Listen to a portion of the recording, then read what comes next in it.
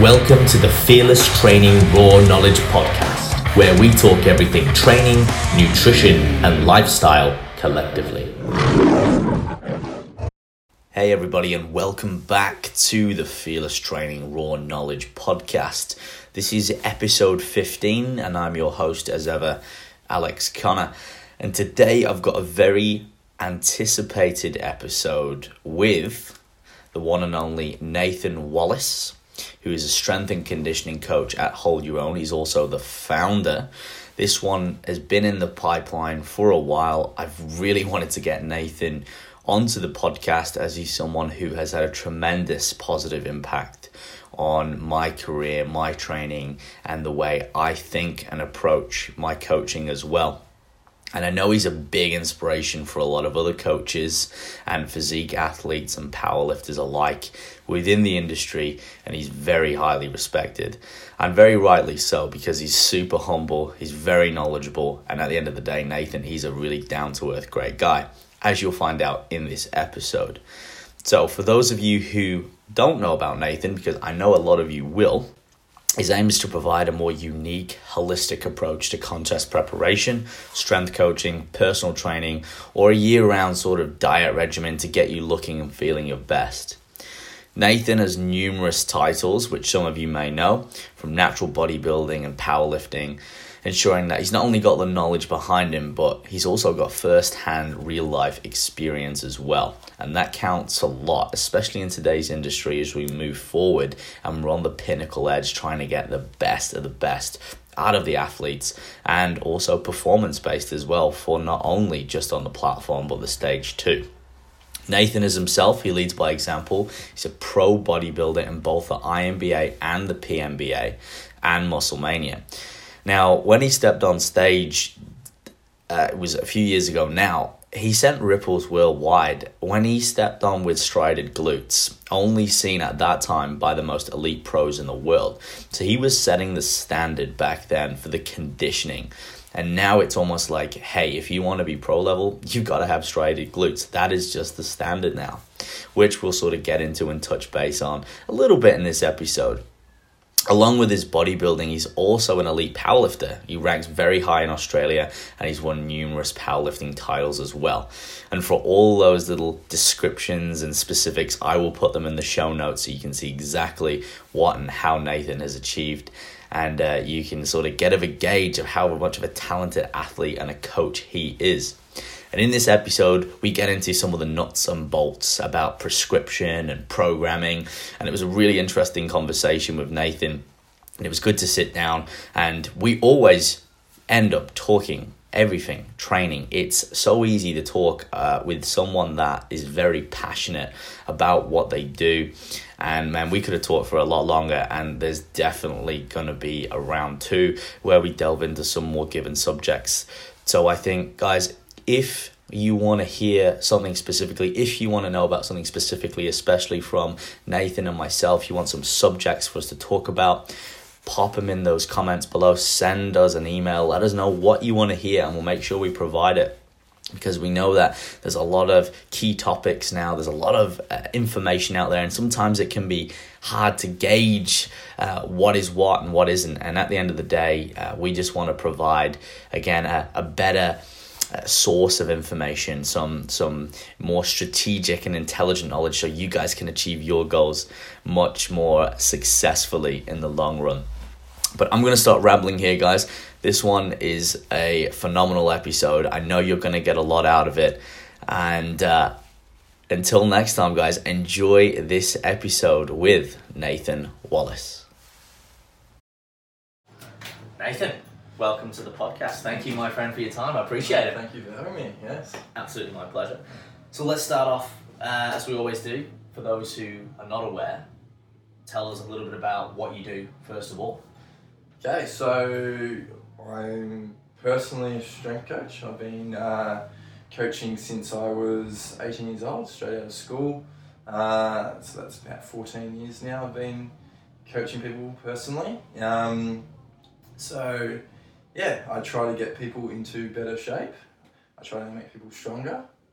From there, I've been able to create a bit of a business out of it. So Whereas to now I have a reasonably successful business, I think, in coaching, where I have a few guys that work underneath me, and the business name's called Hold Your Own.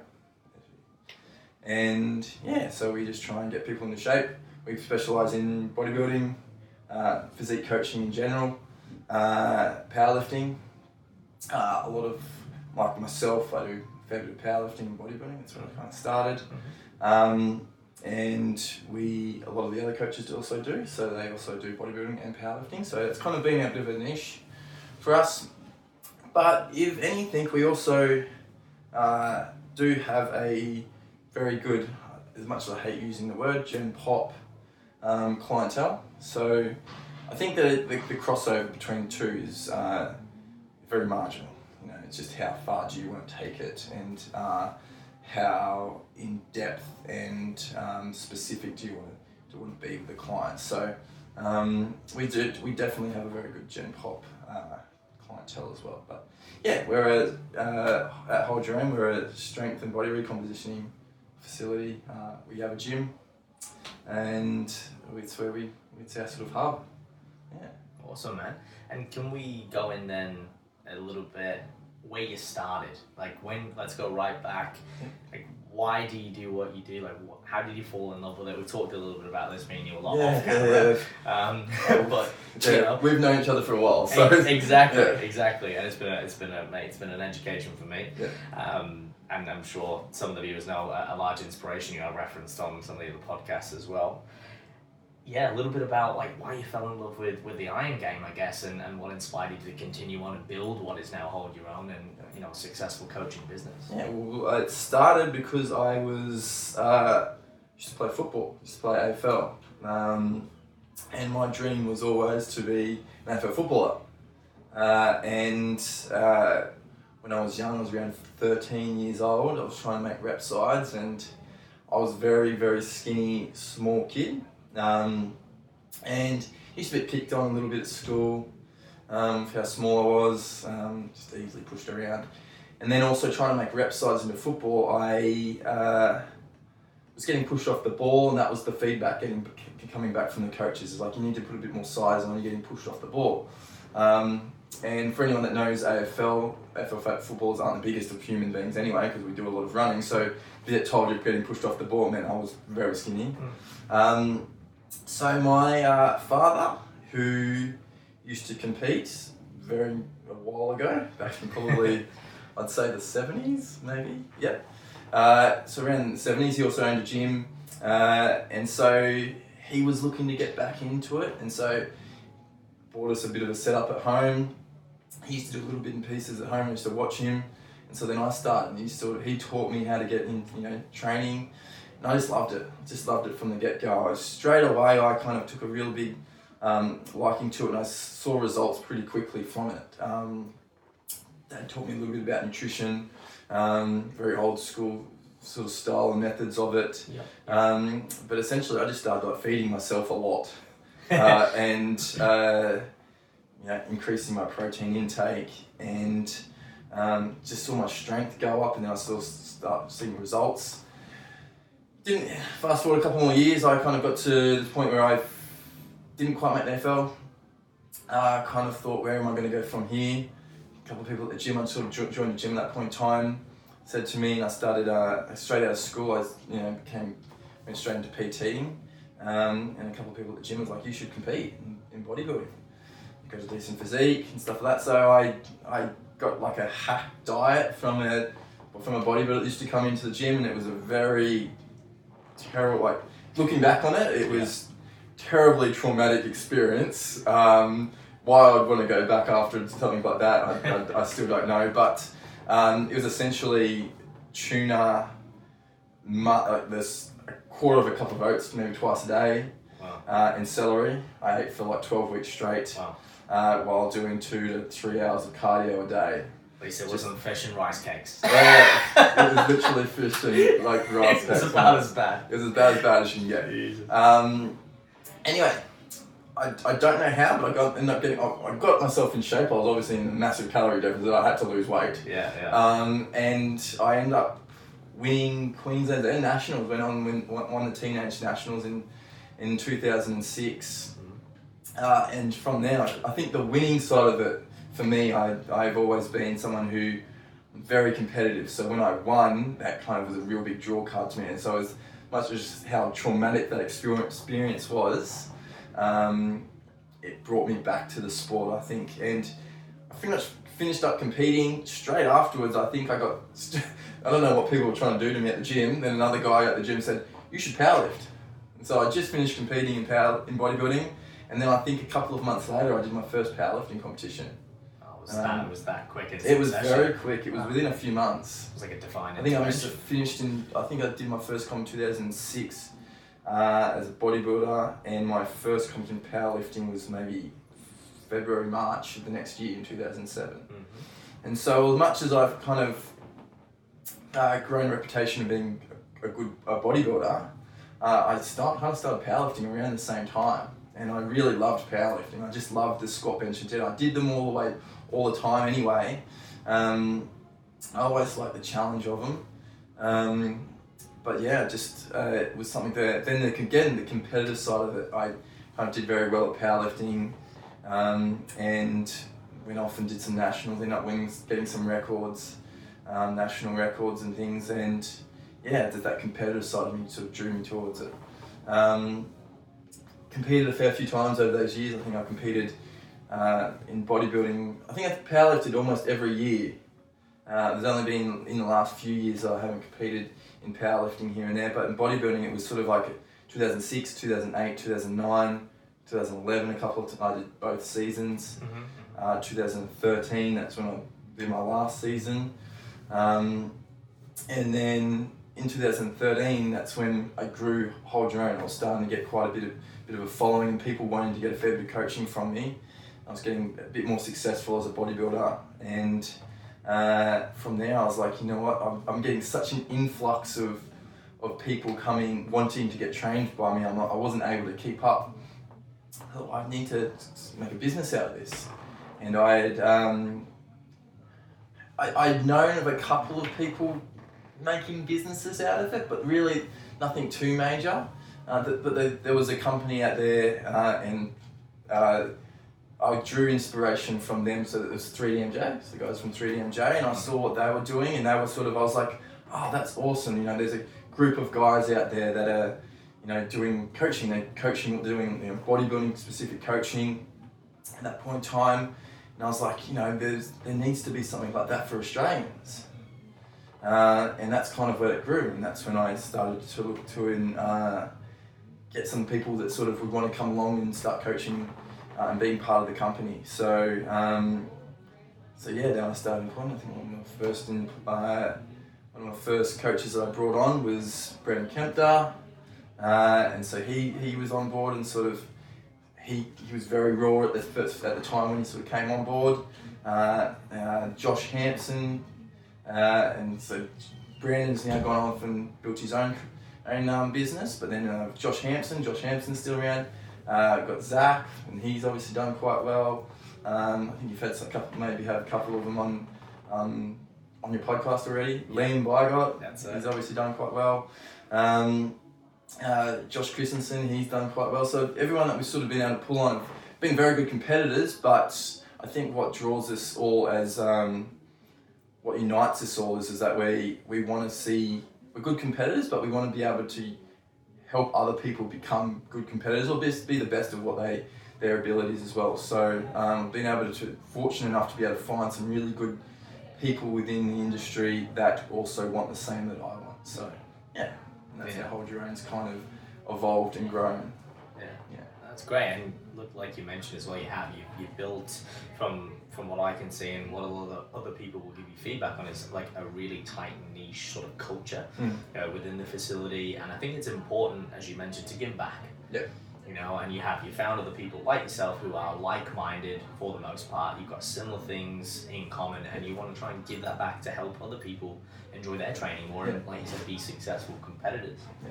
So going back to your journey and through this time, what are some of the main obstacles that you faced and that you had to overcome? And that could be in, whether it was physical, it might be injuries, it might have been education, it might have been even getting a facility together, which is now, you know, in Burleigh, if you like. Yep. Maybe talk us through some of those things a little bit. Yeah, well, as a starting up the business, and again, another part of the reason why I started the business is what I was surrounded by. I'd been at some good facilities before. I kind of started my education personally. Luckily enough, fell into finding someone who was very well educated, and the style of training that we're doing very much suited my style of how I saw things. I was always very much against the grain of like what was happening at the time. So like I said, I got starved very early on, and that was I think it would have been very easy for me to fall down the path of that's how it's done. Yeah. Luckily enough for me, my brain is always questioning things, and so when I went through that prep, I questioned there has to be a better way, and so I just researched and I researched, and I hate using the words research because I'm not a researcher, but I looked online, looked up on, and started putting little things and pieces together. Anyway, so that's, and I was seeing other PTs out there coaching people the exact same way as what I got coached. I'm like, this isn't right. And then from there, that's where I was like, okay, I need to be able to, I started gathering some more, better information, and started noticing that the way that I was coaching compared to a lot of the ways that other people were coaching, although it wasn't the norm at the time, and quite often, even the way I prepped myself into competitions was back in the day that we used to have, there was forums and all this sort of stuff online. I used to get ripped on. He's just a genetic freak. He doesn't need to cut water because he genetically doesn't hold any water. All these sort of things. So I think it would have been very easy for me to sort of go, this is just too hard. But lucky enough for me, since that 2008 period of time, evidence has started to come along to sort of support what I was always mindful of, the thinking that was just a more holistic way of being able to do things. Mm-hmm. The training has definitely changed over the years, and I think injury-wise, there has been some massive hurdles for me. It's always been a learning curve, I think, as well. I've probably injured myself more than any other human, just about physically possible. It's just one of those things where I'm injury-prone, but I feel like I'm injury-prone. It may be the way that I started out as my lifting career. It was very much a brutal style of training. It was no holds bar. And the biggest hurdles has been being able to actually overcome what I thought was right previously. As stuff and evidence that keeps coming out, I've got to keep changing and evolving as well. And I think it would have been easy for me just to sort of be very pig-headed and stick to what I thought, or what I believed was right back at the time, and not keep evolving. And I think that's a big hurdle for a lot of people. I think that not evolving and wanting to keep learning is something that holds people back. So Sure. I think the injuries have always been a hurdle. I've had surgeries. I've had surgery about 3 years ago. 2 years ago. Yeah, sorry. It's gone fast, but it's gone that fast. 2 years ago, I had a tore my labrum in my right hip, and so I had to get that repaired. And FAI, however, if people out there that know what FAI is, femoral acetabular impingement. I think there's a fair few people within especially more strength-based sports who've had it, so they would definitely know. There is it's a lot of people. It's funny when I never had heard of the injury ever before, and then all of a sudden I get it, and now I know so many people have had it. And mine was a genetic factor, unfortunately. My brother also has it as well, and he's a fighter. Right. So it's something that it's more of a genetic factor. We have a deformity of our hip socket or hip architecture. More not the actual hip itself, but it's actually the femur, the top of the femur. So we've got a thing called a pistol grip deformity, where the femur, where it then goes up into the cam, and the actual head of the socket of the femur, it's shaped like an old school pistol. Right. And so then it pinches in the top of the acetabulum. So yeah, it's just one of those things that I like I said, it was one of those things that probably for me it was inevitable that it was going to actually happen doing what I'm doing. And I had to get that reshaped out, and there's probably a high possibility that it probably go again, or my other hip will probably go eventually over time, because that's the way my hip was shaped. But yeah, like I said, that's been a massive hurdle. It's also been a massive learning curve. Like before I had those sort of injuries, I never used to put a whole lot of effort into warm up. I used to warm up a bit, but it has made me appreciate and have to learn a lot more about the warm up strategies and what can be, how to better optimize training and work yourself around injuries. Because I think injuries, although they definitely set you back in progression, they also are a big learning tool, because otherwise you would just keep battering away and potentially not optimize your own training. Yeah, I think, and look, having that, what I would call like a growth mindset, and that ability to learn from things that, you know, they're not always great. These things are not something that we'd ever go, I want to have a hip injury or something like that, impingement. Oh yeah. But I wouldn't wish those type of injuries upon anyone. Yeah. But it definitely has taught me a lot. It's taught me not a lot about that sort of stuff, but patience. I was a very impatient human being, and I've become, I believe now, a lot more of a patient human being across the board in my life as well. So there's a lot of other life lessons I think that's my personality. I've been able to, I always make sure I draw and learn from my, from life, and some people potentially might not go down that path, but I'm always someone that is like, well, it happened for a reason. What was the reason behind it? And so for me, I've tried to always draw from that, and I think I've done okay with being able to do that. And like I said, I could have not learnt from my lesson of when I first competed, but I decided to try and learn from it and try and see if there was something better out there. So yeah, like trying to break it down and assess what worked, what didn't. And I think it is a good mind frame to have, to always question things, like in a positive way. Yeah. You know, it's not like, that's wrong. That's wrong, exactly. I never say anything that's wrong as such. I'm like, well, is there a better way? Yeah, and then exploring that. Yeah, and then exploring that. If that's the best, if I end up finding out that at that point in time that's what's saying that is the best way of doing it, then great. But nothing's ever solid. Yeah, it's never concrete. Yeah, there's always new evidence. Exactly. And we look back and we go, that was not quite right. And then 5 years later, actually, it was better than we thought. And then it's always evolving. Like when I programmed 3 years ago to how I can program now is different. Yeah. You know, it's something that I could have said that was solid. I could have kept that sort of style of programming, but I haven't, because I've always I love my own programming. I genuinely. You got to back yourself. I got to back myself, and I enjoy it. I think I like the way that I program, but I know that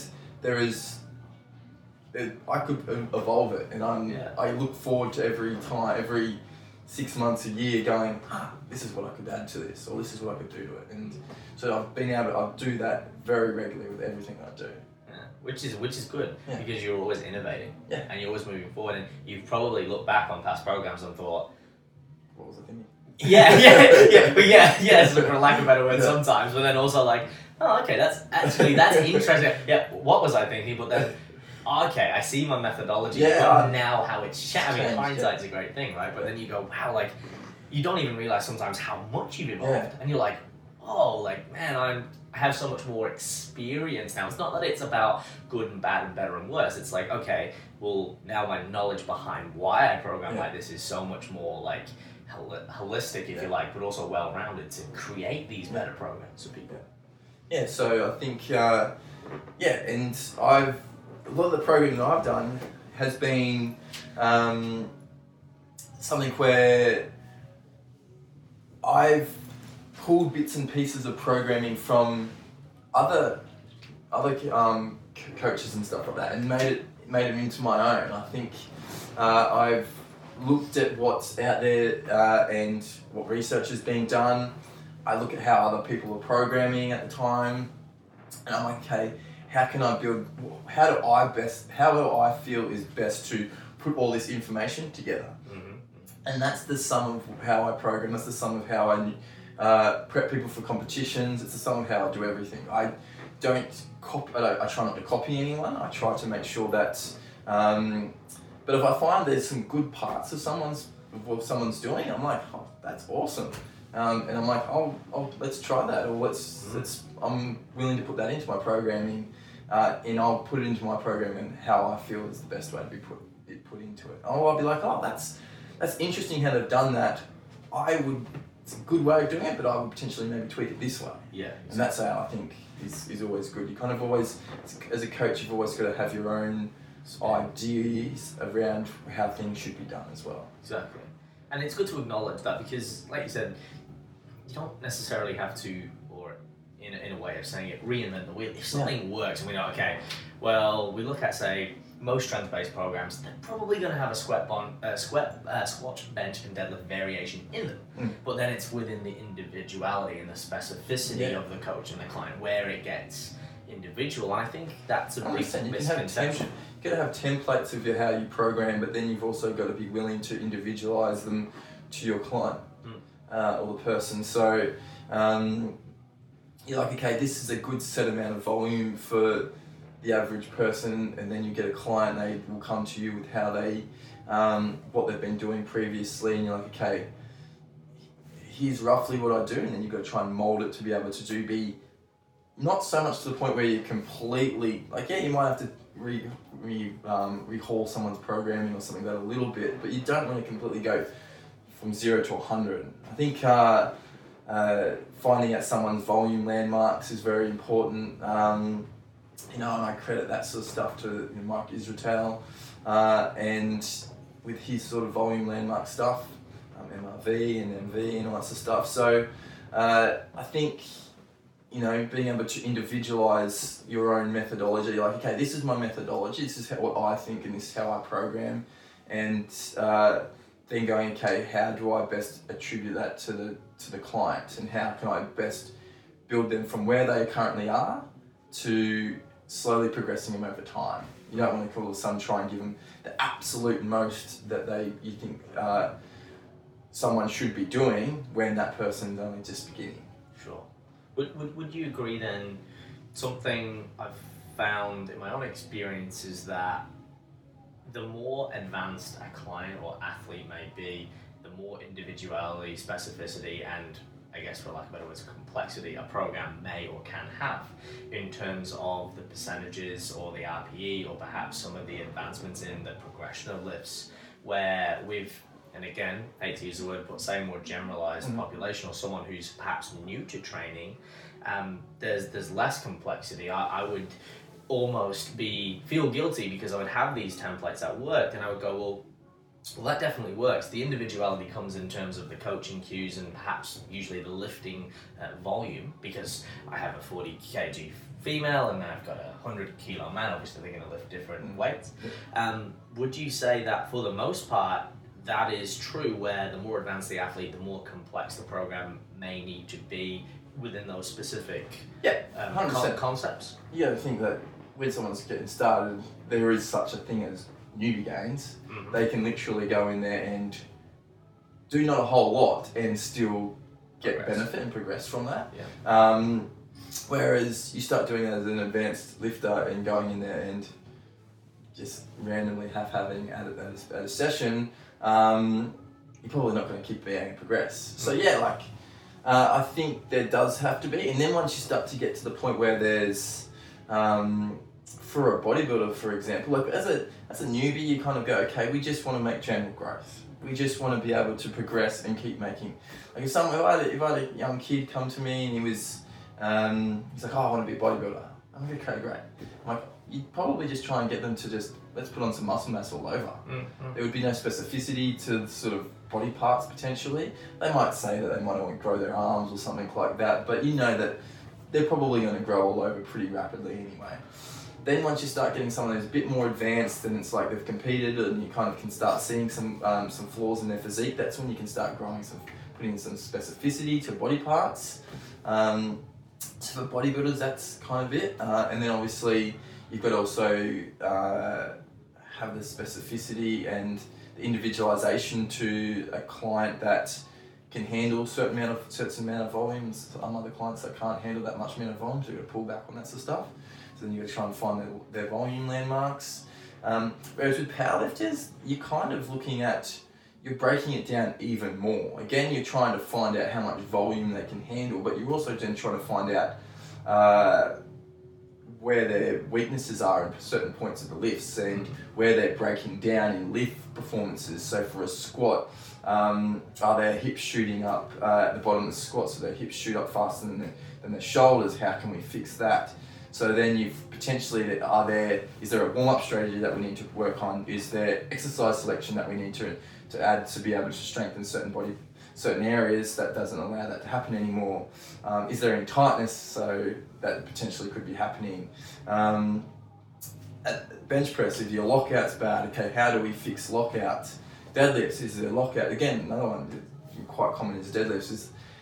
Is the lockout how's that being affected? And it's funny with a deadlift, I've had, there's never a one shoe fits all sort of approach to it. I've had clients where their lockout's bad, you give them a rack pull up, or a rack pull, or a block pull, however you want to do it, and I've had clients that's improved it. Then I've had other clients that have done absolutely nothing. Like for me, for example, rack pulls have no carryover to my lockout whatsoever. But you give me a deficit deadlift, all of a sudden that will improve my lockout. So pulling the leg, because what will happen is something where the range of motion is a lot greater. So there is time and attention for that amount of upwards movement of the concentric phase of it is longer, which means there's more energy output towards it. So for me, it makes the movement longer, which means I can then, when I go back to being a little bit shorter, it's easier for me because there's less time and attention with that. I'm able to pull a little bit longer, a little bit easier at the end. And so I'm able to recruit a little bit more energy and towards the end of the lift. So again, you're trying to work out these nuances of, okay, one shoe doesn't fit all. This person's got a bad lockout. It may not be what you think it'd be. Like if you can keep hammering away on rack pulls and it's not improving, maybe change your approach. Shortening the movement wasn't working for that person. Let's lengthen the movement. Let's make it a deficit deadlift, or let's work on musculature. So are there traps of weakness?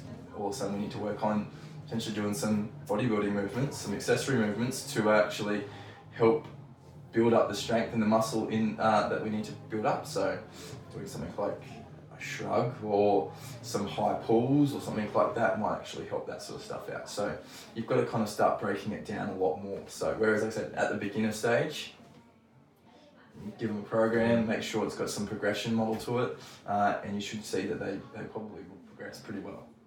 Yeah, I love what you said there about like having that approach where it's a bit like trial and error, right? You're going in there with a client and it's not always a one size fits all. I think that's a great sort of terminology to have, because that is then going, if you have that, it's kind of like you're going in with the mindset of being very tunnel visioned. Again, going back to what you said earlier about this is the way I program, this is what works, this is how it's always going to be, rather than going, well, maybe there's something else I can do, maybe there's a little bit more I need to read up on, or perhaps get some information on, or try something different that is, again, logical, right? Like you said, if someone's struggling with a certain part of the lift or a certain muscle group is underdeveloped, let's train that muscle group a little bit, let's see what can happen.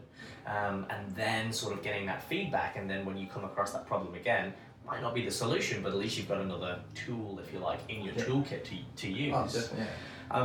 So to segue into the more programming side of things, apart from some of the things that you've already mentioned, how do you like to program? I know you use a system called Recomp. Yep. What are some of the sort of interventions of that, and how does that help you program for clients? And perhaps could you talk us through, especially for some of the athletes listening, because I know there'll be a bit of a digression between more of the strand sport athletes in terms of powerlifters and bodybuilders. Can you talk us through the main differences of how you program, apart from what you've already mentioned?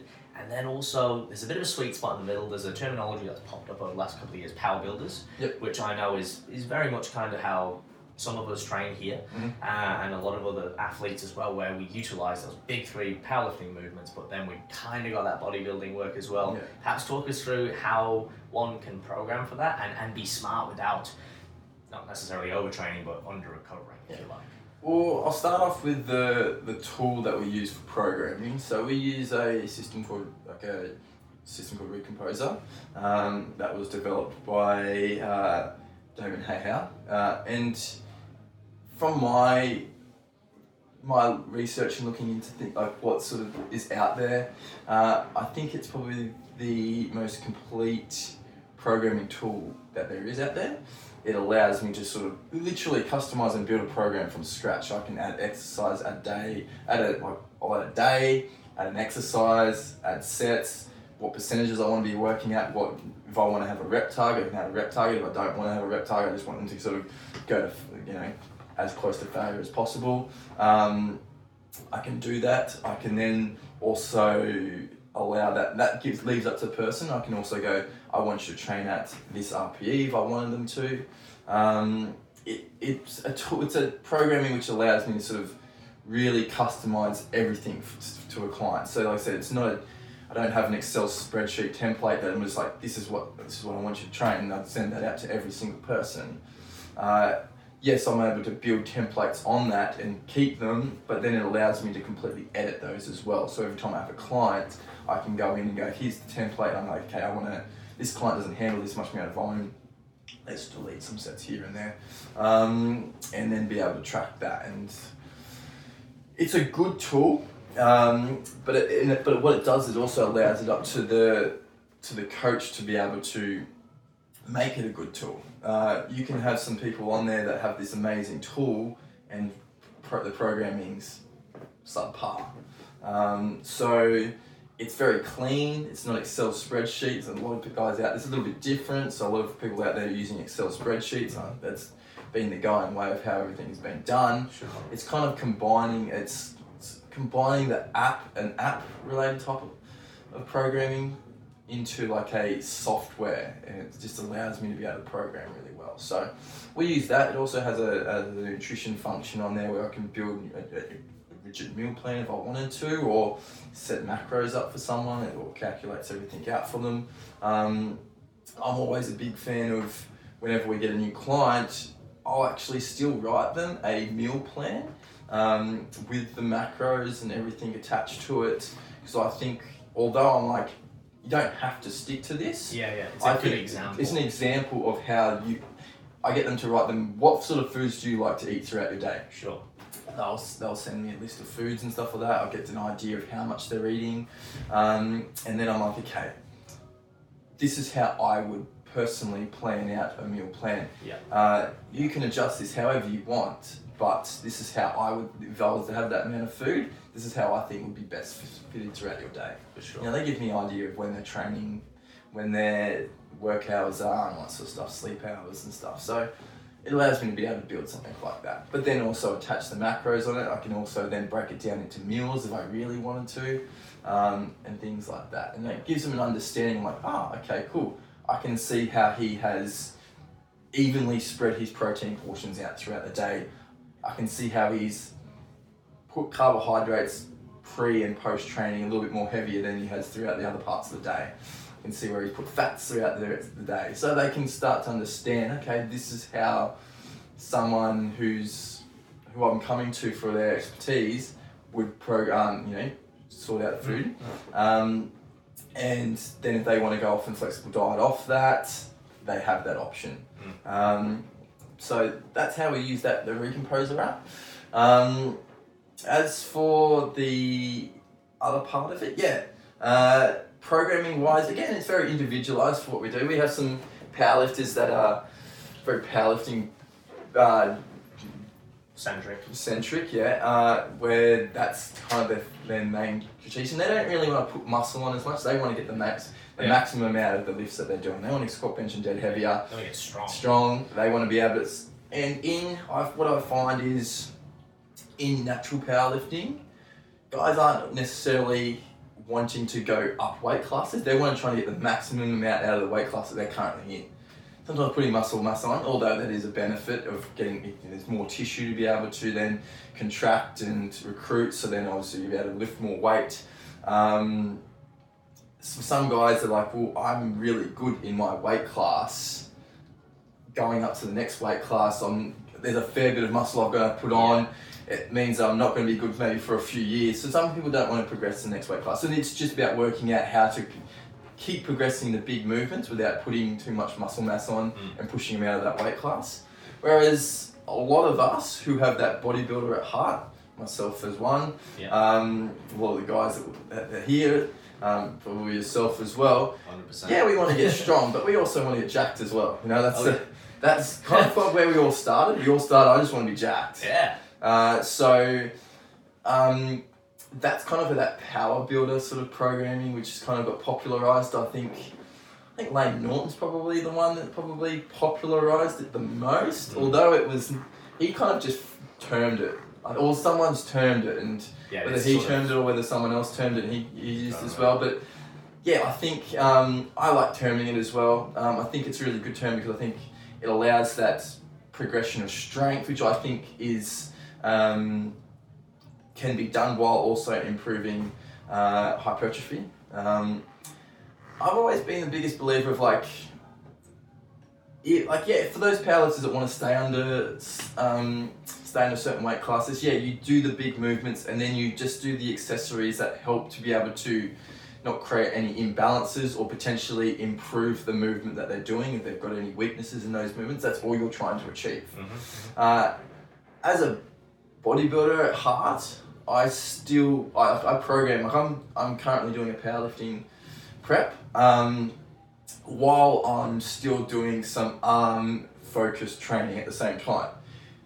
What powerlifter in their right mind would powerlift and go, I also want to build on my arms? But I think it's still achievable. I think it's, especially in powerlifting, but I think it's something that's very low fatigue. It's quite high stimulus, like you get great pump, you potentially you can still allocate a fair amount of volume to it without the fatigue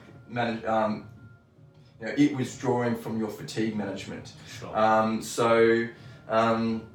I think that's where the power builder inside me comes along. I'm like, I can progress in my strength, my squat, bench and dead very well, but I can also make sure I'm making some progress other areas. Yes. And if I wanted to do a chest focused, as long as it's not taking away from my strength in my bench press, it probably wouldn't. It only benefit it. If I wanted to do a chest focus, I would potentially put some more accessory movements around there to be able to focus. So that's where I think power building has its play, and I think it's a smart way to go about it because, as I touched on before, at heart I am just trying to get stronger. I just want to be the strongest person I can possibly be. If it means it knocks me out of a weight class, so be it. Yeah. It means I've got more muscle, which means it's only going to improve my bodybuilding as well. Because it's for us, I think, for like you said, because we want it's that holistic view of, yes, we want to be strong, but we want to look good, but we want to be like, what can you do with it too? It's not about just going to a meet and being able to pull and win the meet. It's like, what can I do? How can I improve on what I've done in all of those facets, rather than just for one day I can just pull this and beat Diana blue shorts over there. I don't want to limit the amount of progress I can make,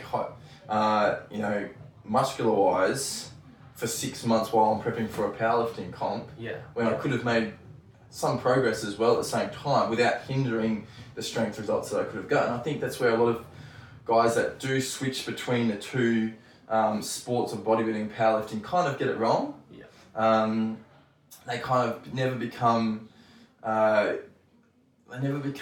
good at both because they're constantly either just focusing on one or just focusing on the other. So while one they're focusing on, they're deteriorating in the other, and all of a sudden they start bodybuilding and they forget about their big movements as much, and that starts dropping back. And so they just know. Whereas I'm always focusing on my big movements, and I'm always focusing on still trying to make some muscular gains.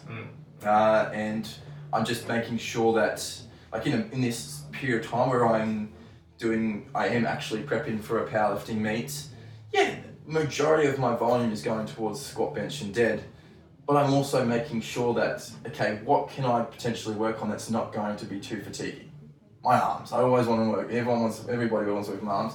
So it's like I'll allocate a shit ton of volume to my arms as well, and I'll do the accessory stuff for my chest, shoulders, and back to make sure that my shoulders stay healthy, and lots of stuff. And I at least go into maintenance volume of my back, and all that sort of stuff. And chest should be getting hit enough through the bench press to be able to maintain that as well. So shoulder wise, I'll do enough to be able to maintain. Like again, lateral raises aren't too fatiguing, so I'm doing a shit ton of volume on lateral raises, but something like a shoulder press, I wouldn't be doing too much volume in. So it's just about being very smart about how you allocate the volume and the stimulus to fatigue ratio, which is something that was very well termed by Mike Israetel. What can you find that's very high stimulating? You can still make really good progress out, but it's very low fatigue in the ratio. So trying to manage, find what exercise of that, and then planting them into a powerlifting prep. And then when you're in a sort of the other style of way of thinking, let's say if I was going into a bodybuilding prep, I would definitely include still the 3 main lifts. I personally think they're very important as to keeping maintenance of muscle tissue. And I think they still have a very big role in a prep as such, for certain reasons. We can get into that, but I think trying to maintain my strength so I'm not losing out on any sort of potential gains that I've made with my strength gains over the off season or whatever it is, or while I've been powerlifting. But then I will start allocating a lot more volume to obviously accessory stuff and start pushing up the volume per body part and all that sort of stuff to try and really maximize stuff. Because the accessory stuff obviously isn't going to be as high fatiguing, so then I can start allocating more volume to that because the fatigue ratio is lower, stimulus to fatigue ratio is lower. So it's something that then you can start allocating that. So just switching those slight things. I think, like I said, too many people either go full powerlifting or full bodybuilder, and I'm like, all it means is just a slight swing towards the other, and that's all I think it really makes you do. And that's where you can potentially, and in my experience, I think I've done okay at it. You can be a good bodybuilder, and then you can also be a good powerlifter. And you don't have to be mediocre at both. 100%. I think that's where other people go wrong. Yeah, like those. I guess it's like fine tuning, if you will, depending on what your goal. And you coined a term, strong looks strong, and I don't know if this is something that the next statement I'm going to say is something that Josh Hampson got from you, because I know you guys like to have a little battle on who started what. Josh said to me a while ago when I was querying him about some of the big lifts and about some of the rep ranges, and anyway, he said, Alex, something you got to think about is, a bigger muscle has the potential to be a stronger muscle, and a stronger muscle has the potential to be a bigger muscle. Now, the logic in that is therefore that generally if you can recruit more muscle fibers, and at some point if you can allocate more muscle fibers, therefore you have the potential to be able to lift more. And something that I've recently really got my head around in the fact that there's a great analogy, and I don't know if it was Mike Israetel or another practitioner who used it, might have been Mike Tuchel or somebody, but they talked about it as basically you've got someone who's got a mass at the moment, and our mass right now is capable of moving a certain load based on physics. However, what we know is that strength is a skill, and therefore the more we move through those neurological patterns, it's how well we can go from point A to point B. So for example, say a bench press, we've got point A to point B starting and finishing the movement, and the more efficient we can get throughout that movement, the better we can manipulate our load. So like you said, it's a good example there. You've got someone who doesn't want to go up a weight class. Well, how the hell do they gain strength? Because we have people out there who will say that they have to gain muscle. Not necessarily the case. They could become more efficient and more skillful in that movement. 100%. But at some point, you are, say, a Nissan, you've got 200 brake horsepower and you're using all of your brake horsepower. And then at some point, to go faster, you have to upgrade something, right? You have to upgrade the engine, the accelerator, the torque, you know, and then you can sort of level up. And I think it was a nice analogy because it's like you've got a certain amount of horsepower, make the most of using everything that you've got, and then as you gain muscle, make sure you're maximizing all of that muscle mass towards strength. Otherwise, you're kind of leaving stuff in the tank. So can you maybe talk about, in your opinion, your experience and relationship between strength and size and the importance of the two to maximize not only hypertrophy but strength as well? 100%. And I think, start with, I taught Josh everything he knows. There it is, Josh. He's not in to defend himself. No, but he's 100% right in saying that. I think, yes, there is that, like you said, the ability to maximize what you have, like the musculature that you have and the strength that you can potentially get. From there, it's a case of, once you kind of, create this, the practicing of the skill over and over and over again, and you can constantly get better at practicing something. You can keep grinding at that little bit extra, and that's where guys, what I was talking about before, where they just want to stay in their weight class and they just want to be able to get better at the skill. So they're just practicing the skill over and over and over again, and you grind out and you get little bits and pieces here and there. That's great, but I think when you think about it, we want to try and maximize that, but then when you want to progress from that, putting a little muscle on, I think that's where switching a little bit between what your potential goal is at that point in time is great. So whether it's a purely strength or whether it's purely hypertrophy, that's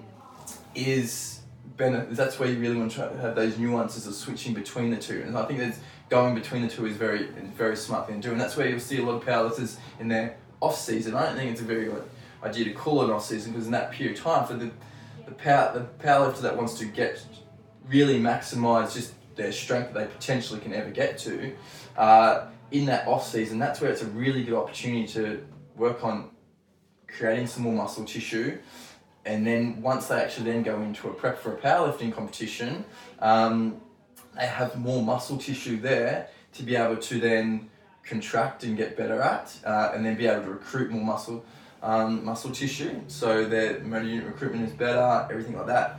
And then therefore, potentially they can then pull out some more strength. So I think, switching between the two, and like I said, in that period of time, it doesn't make sense to then okay, I'm going to put some muscle on, I'm going to forget about the big movements. It makes sense to be able to go, okay, yes, I'm going to now try and put some more muscle tissue on. I need to still make sure that I am practicing my movement, the movements that I'm doing. If you're a powerlifter, practicing those movements so I don't digress in those movements. So at least make sure that I'm doing some maintenance on that. But then put a good amount of work into the accessory stuff to be able to try and maximize and try and put some muscle on this time. So then when I come back to really putting some focus into it, some skill acquisition into those movements, then all of a sudden I'm recruiting more muscle tissue, and then over that period of time where you're just practicing over and over and over and over again, you get better at recruiting more motor units within that muscle tissue, and then therefore you get stronger. Yeah, which makes sense. And I think from a logical standpoint as well, if we look at it from a pragmatic approach, from a scientific approach to a degree, when you approach training, again, when we approach training, we look at building those, movements or variations of squat, bench, and deadlifts, or, pushes and presses and big compound movements in general, if someone can do it. I think if someone has the ability, depending on their skill level, or, if they've got injuries that you have to work around, to be able to implement those tools within a program, if they have any sort of goal of improving their body composition, is smart, purely based on the fact that I describe it as you get more value for your money, or more value for your return, because you are, utilizing multiple energy systems, you're working multiple muscle groups. For example, if you were to go in and say work a squat versus go in and perhaps sit on a leg extension and a leg curl, it would arguably be better to utilize the squat because again it can cause more muscle fatigue, etc. But you're working all those energy systems, you're working even more muscle groups, which I think people don't look at it in a rounded view. Again, they look at the squat and go, oh, it's just legs, where really it's a full body movement. I mean, a good example I like to use is we've got these big movements, and anyone who can effectively squat, bench and deadlift 2 to 3 times of their body weight is going to have big muscles in and around. For example, they're going to have a certain size arms to be able to hold onto that deadlift. Their traps there. It's a nice way to look at development of, we've got a blank canvas, and if we start to build a picture, we just want to get our paint, we're going to get the main sort of things on the board to create it, and then the fine tuning is more of the accessory lifts and the specificity depending on how, like you said before, how the athlete develops. So when you're programming for physique athletes, or more of the general population, are these movements something that you would always include if and when the athlete can, or the client at this point can do those movements? And is that something that you'd agree with? 100%. So what I think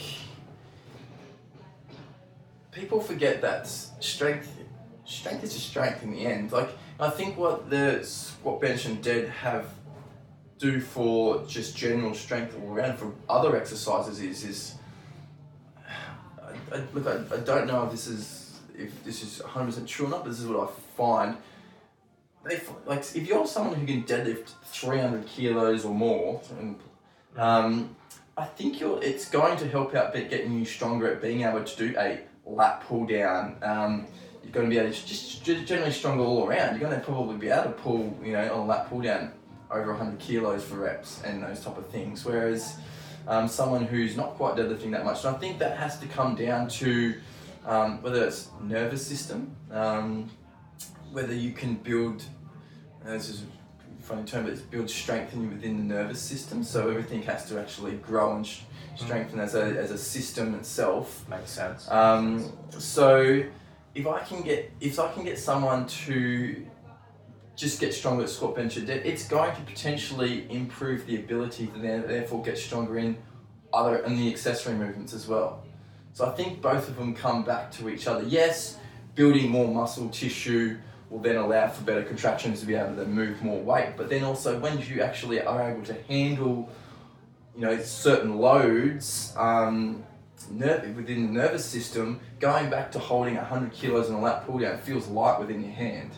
So all of a sudden, light within the muscle, because it's used to being tensing and holding onto 300 kilos, all of a sudden you've got to pull 100 kilos, it's not so hard on you.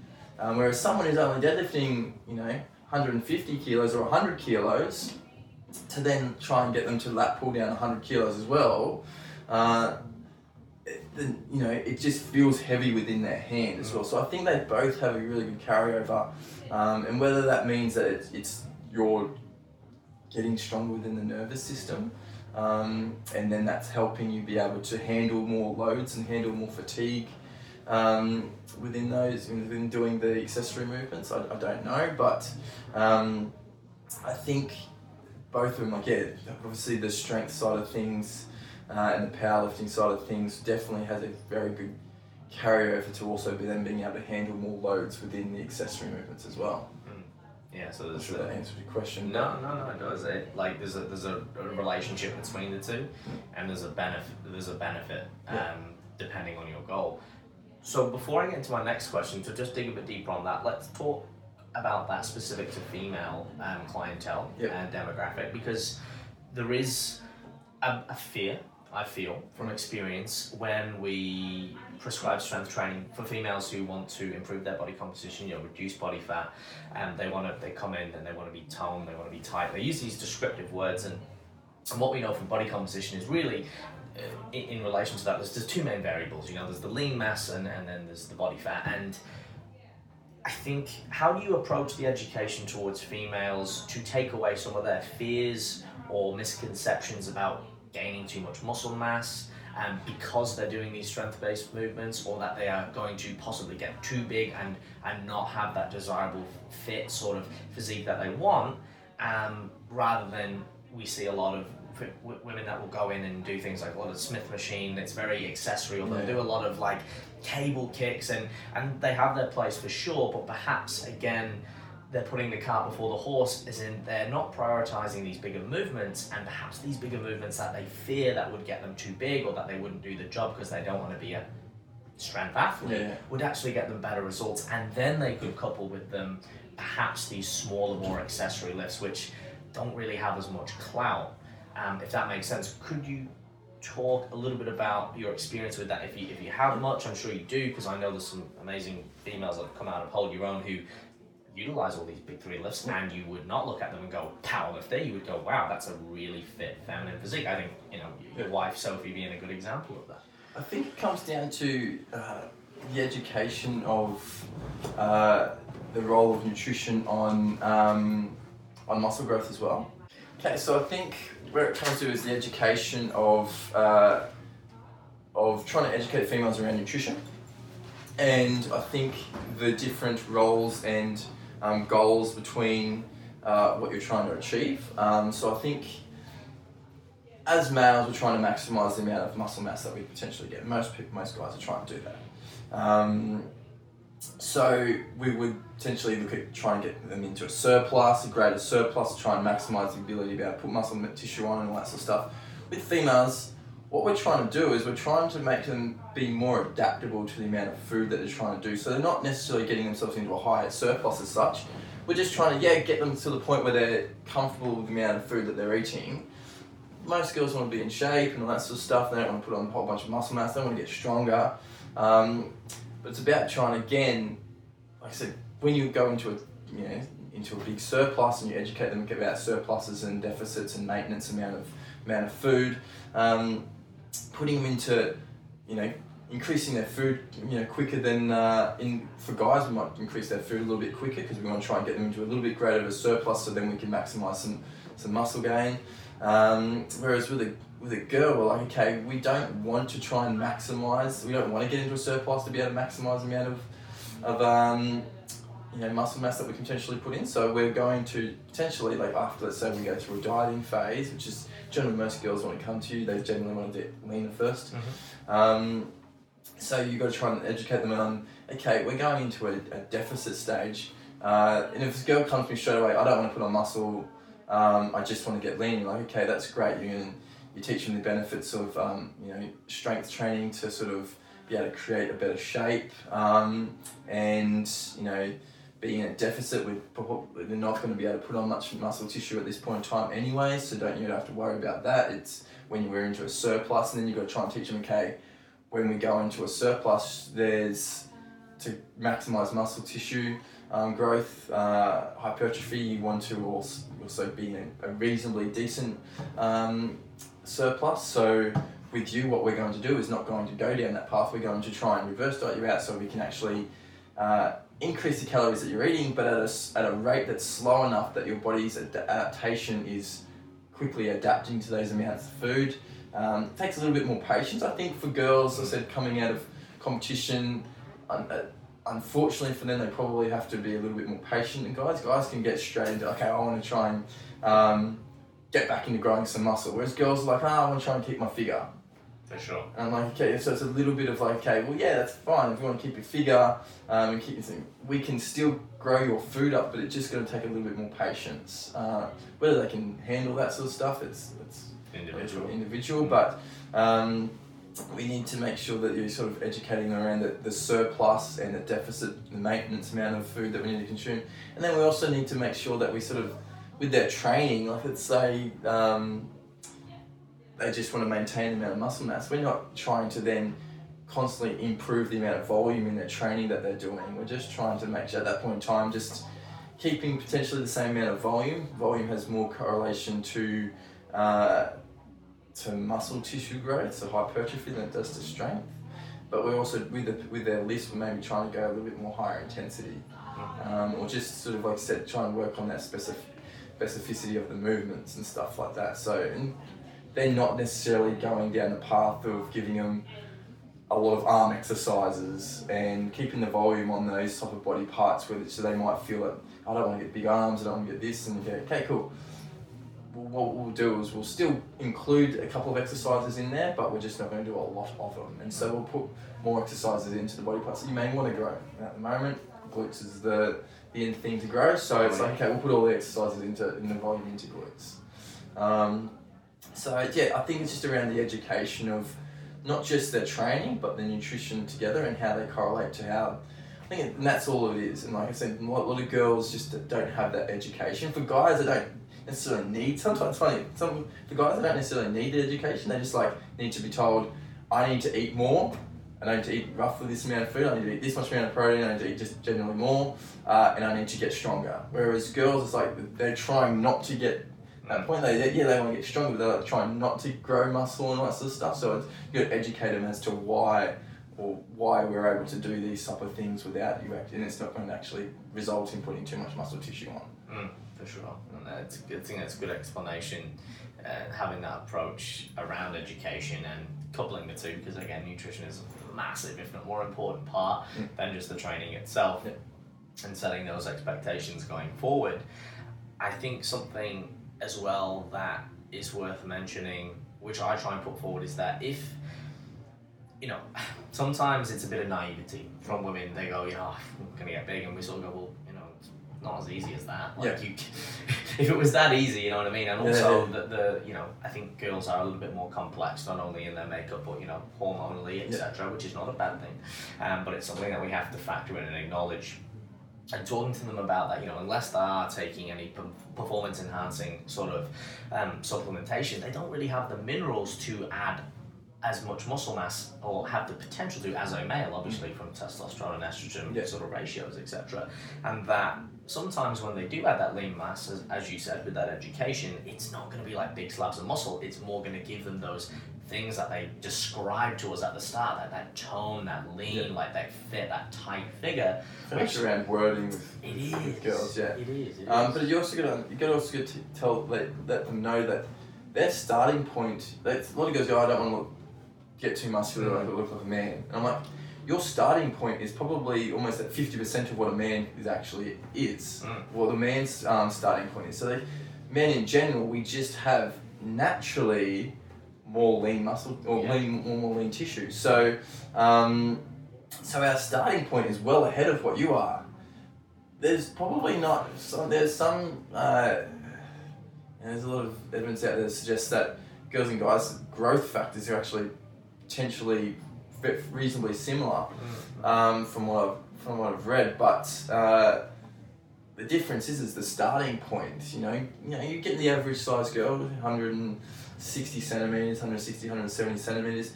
Their lean mass that they potentially got at that point in time is around 45 kilos. But this is an average. This is kind of from clientele I've worked with over time. So their average lean mass might be around 45 kilos. You get a guy that's 160, 170 kilos.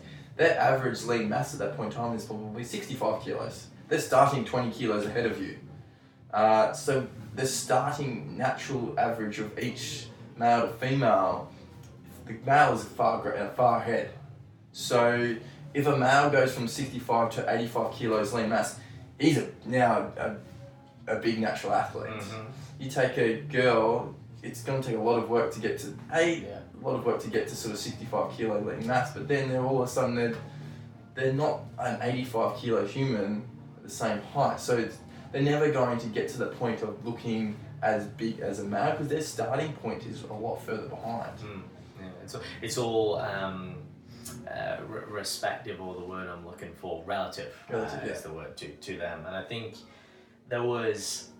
females have the ability from a nervous system point of view to recover faster possibly as well, based on some literature, which I don't know, again, if there's enough to prove that. And I think that's based on, again, their ability to tolerate pain via childbirth, etc. But again, it's relative because the loads they're generally pushing is not as much, but then relative to their body weight, they can be quite strong. I think as well, there are some, really talented natural, strong, Selena Wilkie being one, amazing powerlifter, very strong natural athlete. They can definitely get there, but wow, it does take work. Yes. I think kind of putting that expectation in place, look, it's not just going to happen. You still need to work hard, but if you were to get quite muscular, it's going to take some real serious effort. And don't worry, we're not going to put you in that position if you don't want to. We're going to work smarter and derive, like you said, more of that volume, more of that nutrition based on what they want to achieve as well, which I think is really good. And thank you for that explanation, because I think there's a lot of females out there with, unfortunately, a lot of misinformation, and they end up doing a lot more but getting a lot less. Rather than working. So the starting point is a lot further behind than males naturally are. And then, like I said, for a male to get to being an 85 kilo lean mass takes years and years, and that's years and years of persistent hard work. Of all of a sudden trying to put on 20 kilos of lean mass on. I'm like, that's 10, 15 years potentially of work. I'm like, you're not going, if you don't want to take it there, you just don't have to take it there. You can keep training hard, but you don't have to keep training in a matter of trying to put, muscle tissue on. You can do other things. You can sit back at maintenance volume and train well for what you've got, but just maintain what you've got. So, it's just around that sort of education of like, this is where you're at, this is what, guys are, you're just at different starting points, and then the amount of time it takes to get there is, like I said, it's just it's very relative to each person. So, I think the irony as well there is sometimes a lot of females will fall in love with the process and the journey, like ourselves here in the Iron Game, and sometimes they end up doing things they didn't expect. Like they may compete, or they may really go, I actually want to get strong. Like this is really fun.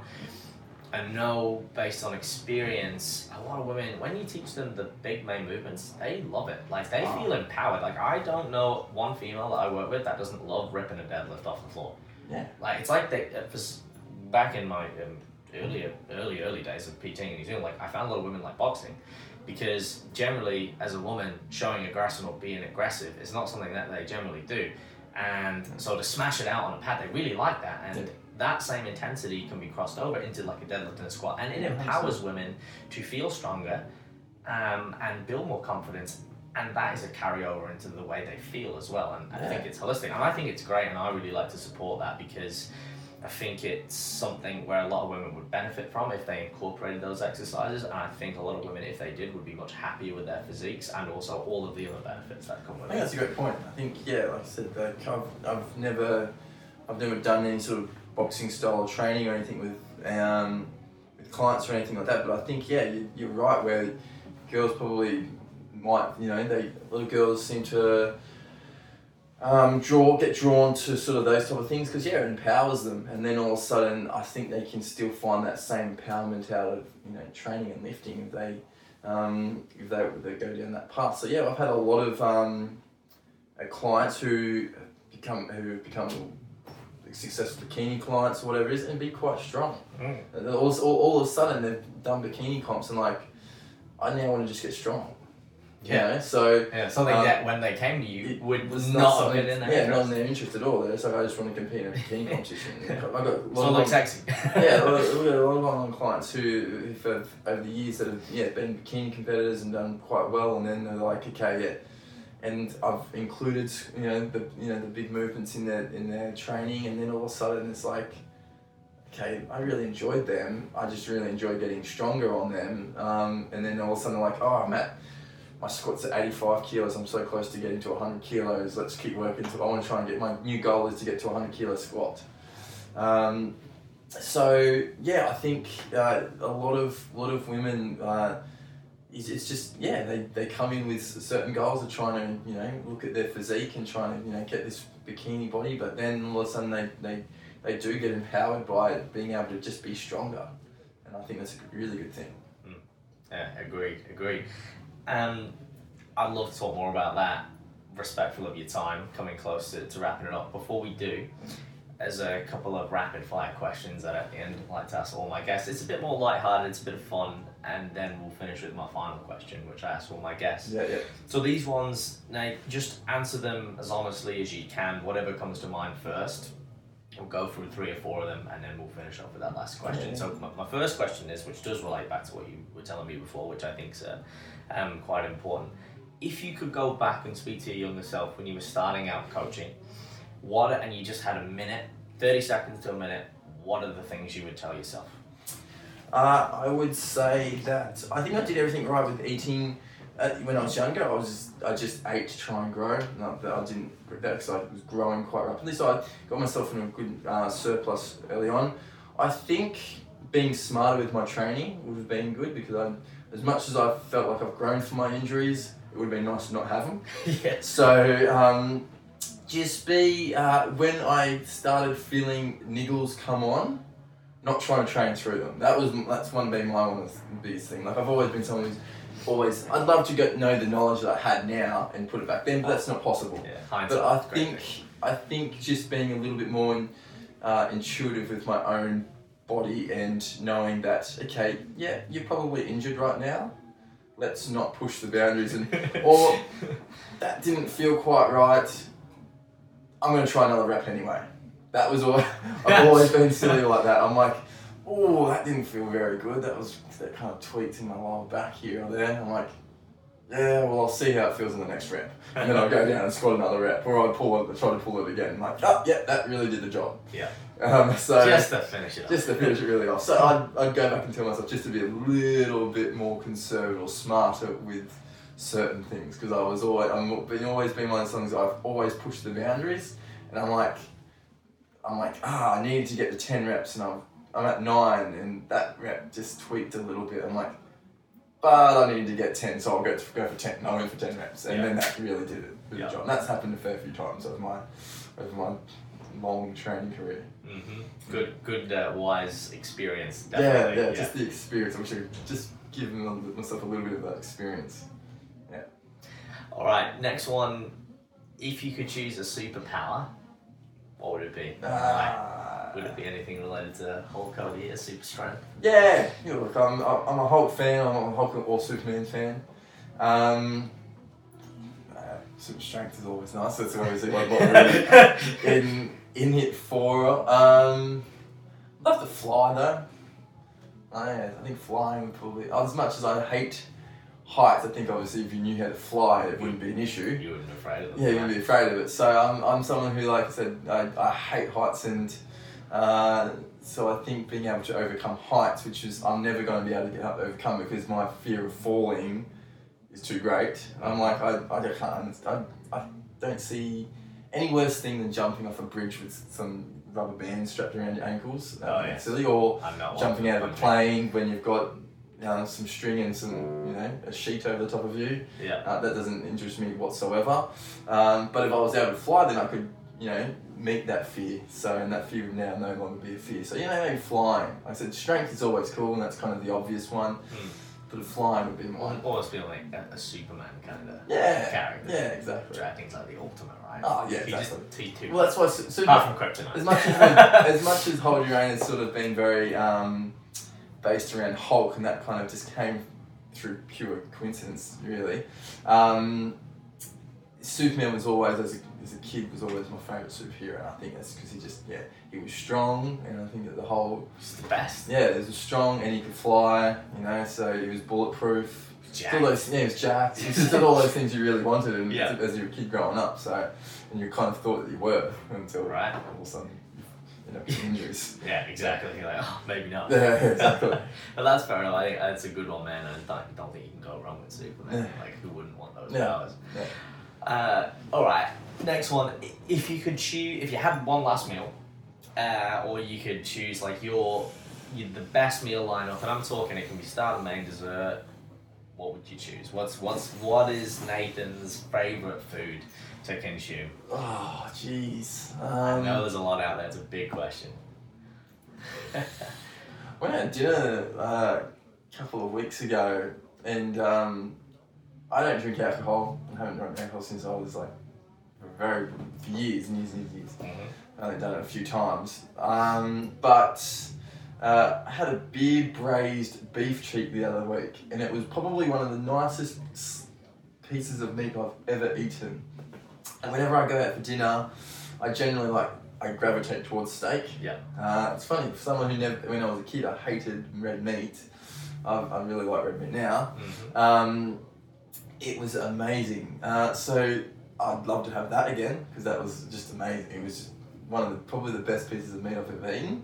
That's a big statement. Yeah, it's beer braised beef cheek, and it didn't taste like beer because I don't like the taste of beer either. No, it's just it gives it that but- like part of the flavour, Yeah, that it like gave it a crunch. sweetness. It was it gave a little bit of sweetness to the meat.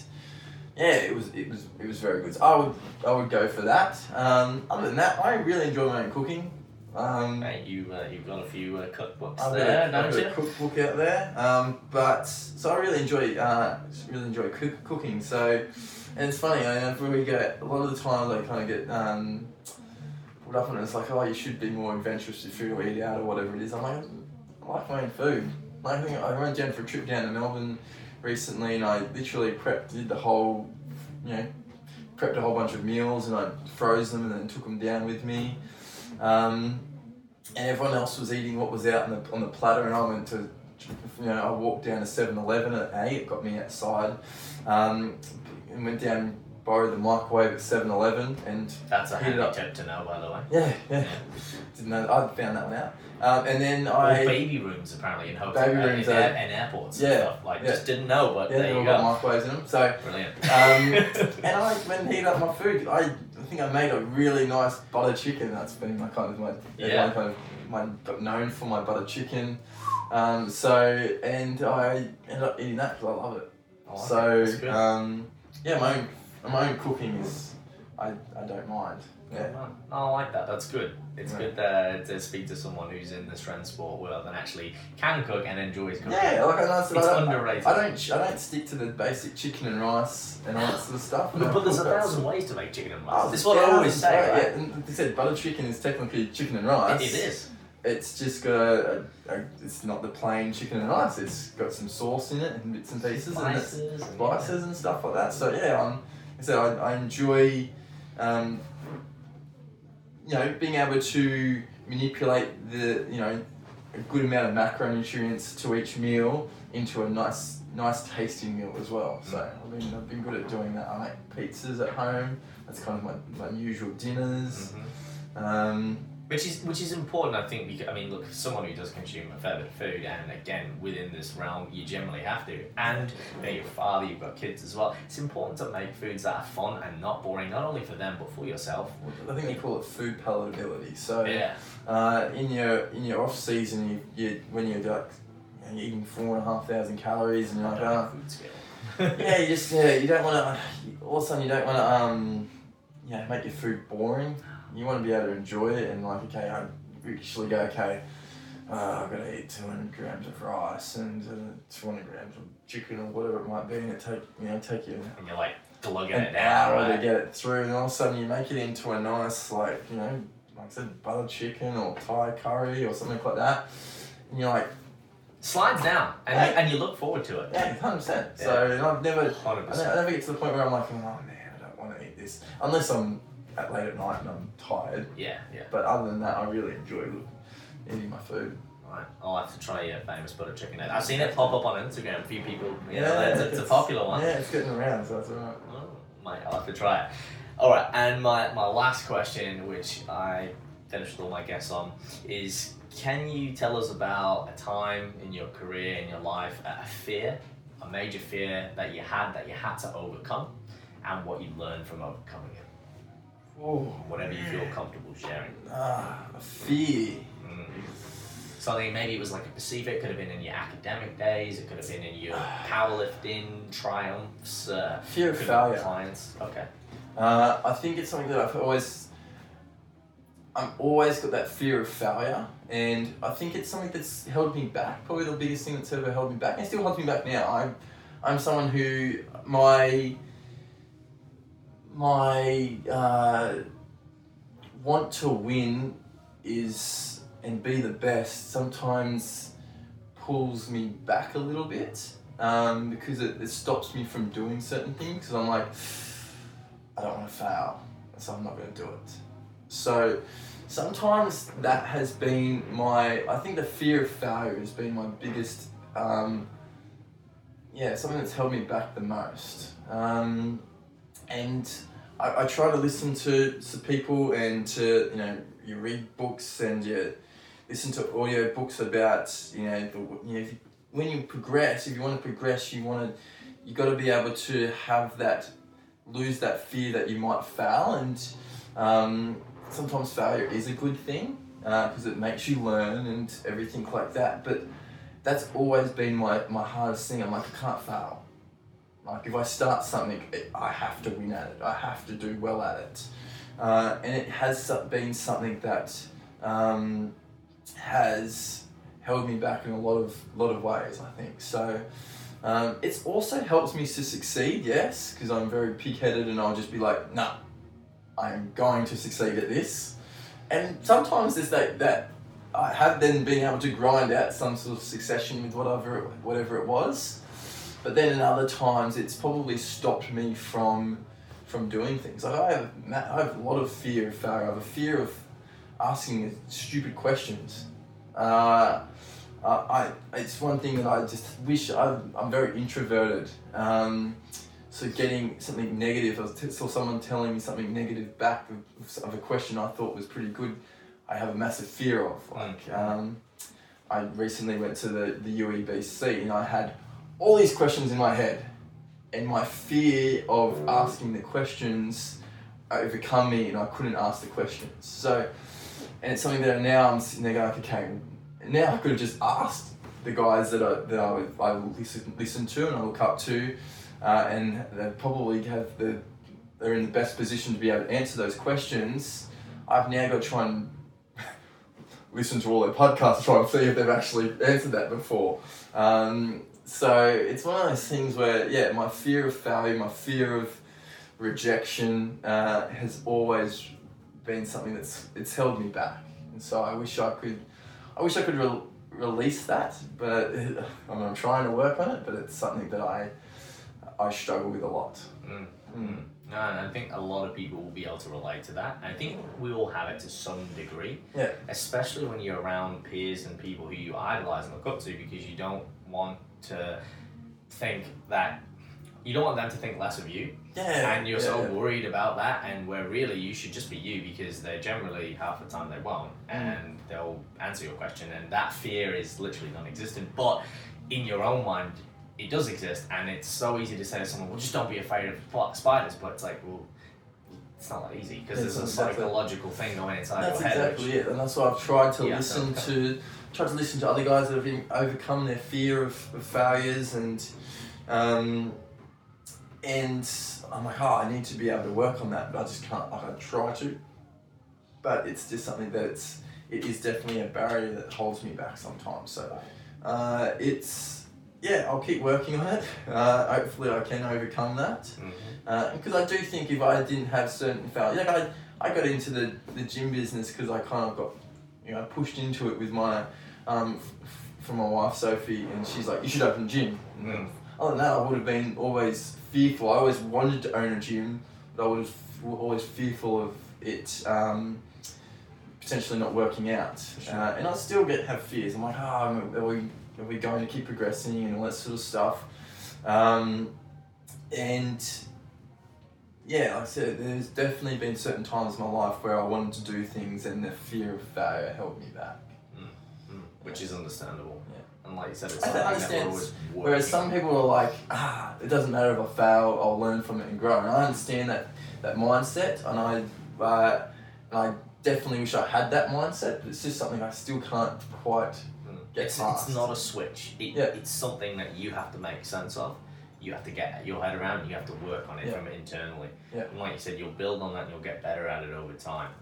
But there's no magic answer, is there, like anything? But then also, like I said, that fear of failure has also made me who I am as a competitor, because I'm like, I cannot lose.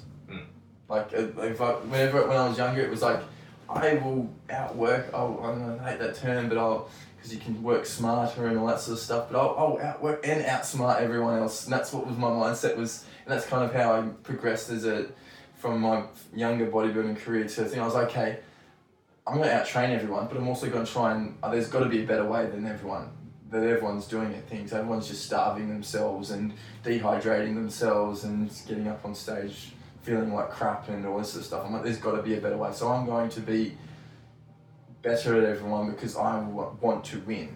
And if I want to win, I need to find a better way to do things than everyone else is doing. So yeah, it has obviously paid off in certain ways. But then in other ways, it's definitely held me back as well. It's always a balance. Yeah, And it's definitely a balance. people think of fear as a negative thing, but it does serve a purpose. Because at the end of the day, it builds character, and having those fears and moving towards them and overcoming them is what makes us who we are. Oh, and just like you have said, it sort of crafted your business, how you approach things, your accolades, your successes. Yeah. And there will always be fears. I mean, we're on the Fearless podcast.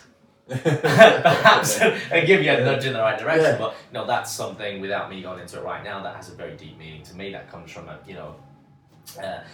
painful place, if you like, but that thing or that situation which instigated that has grown me to do what I do now myself. So again, the fear's never a bad thing. There's always something, despite what people say. Are people fearless? We look at the most fearless people in the world, say Red Bull athletes, people who are just doing these crazy things, and even they have fears, but their fears for us might seem laughable. Yeah. But then our fears to them are like so insignificant. Yeah. So I think to summarize, there's a really good quote I heard in the past few months, and I really try and keep this frame of mind when I interact with people now, and it says, everyone is going through an internal battle you know nothing about. Yeah. And it's just nice to keep in the back of your mind, because sometimes when people are not having a good day, or things might be a bit rough, you might not know that they're going through some pretty heavy stuff, and it doesn't give them the right to be rude. I really like that one. Disrespectful. I've heard that before too, and I really like. It's one of my favourite sort of little quotes as well. Yeah. Oh, there you go. I'm glad it resonated, but it certainly hit home with me, and it's a nice perspective sometimes to have, and you have a little bit more empathy and understanding when you go in and approach people, and like ourselves, we're in contact with a lot of people with what we do, and it does kind of sort of set the frame and the mood a little bit to be a little bit more empathetic and understanding, and perhaps be able to help people on the other end of the line as well. So thank you for sharing, Nathan. I think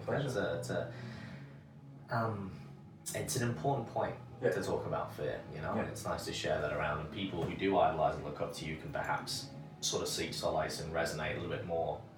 I like to show people's humanic qualities, because people often tend to alienate themselves and think that they can't achieve certain things, and it's nice to know that, hey, we all sleep, we all breathe, we all eat, definitely. We're all capable of it. Just before we pop off, where can people find you? Where can they learn more about you? Where are the best places to find Nathan Wallace? So to find me personally, I have my own Instagram page, which is just Nathan Wallace _. Then it's more working on, that's more just personally me. Sure. I share a lot of my own training stuff on there, my family related stuff. So that's me. As a business, we also have our Hold Your Own Instagram, so we have Hold Your Own _ and then we also have the gym as well. If you were local to the Gold Coast and you want to drop down or know more about the place, we have the Hold Your Own the gym as well. So that one's Hold Your Own _gym. We also have a Facebook page, which is Hold Your Own, and then our website. So we have our website, which has got all our coaching services on there, a bit about us, a bit about all the coaches that are here. So that one's www.holdyourown.com.au.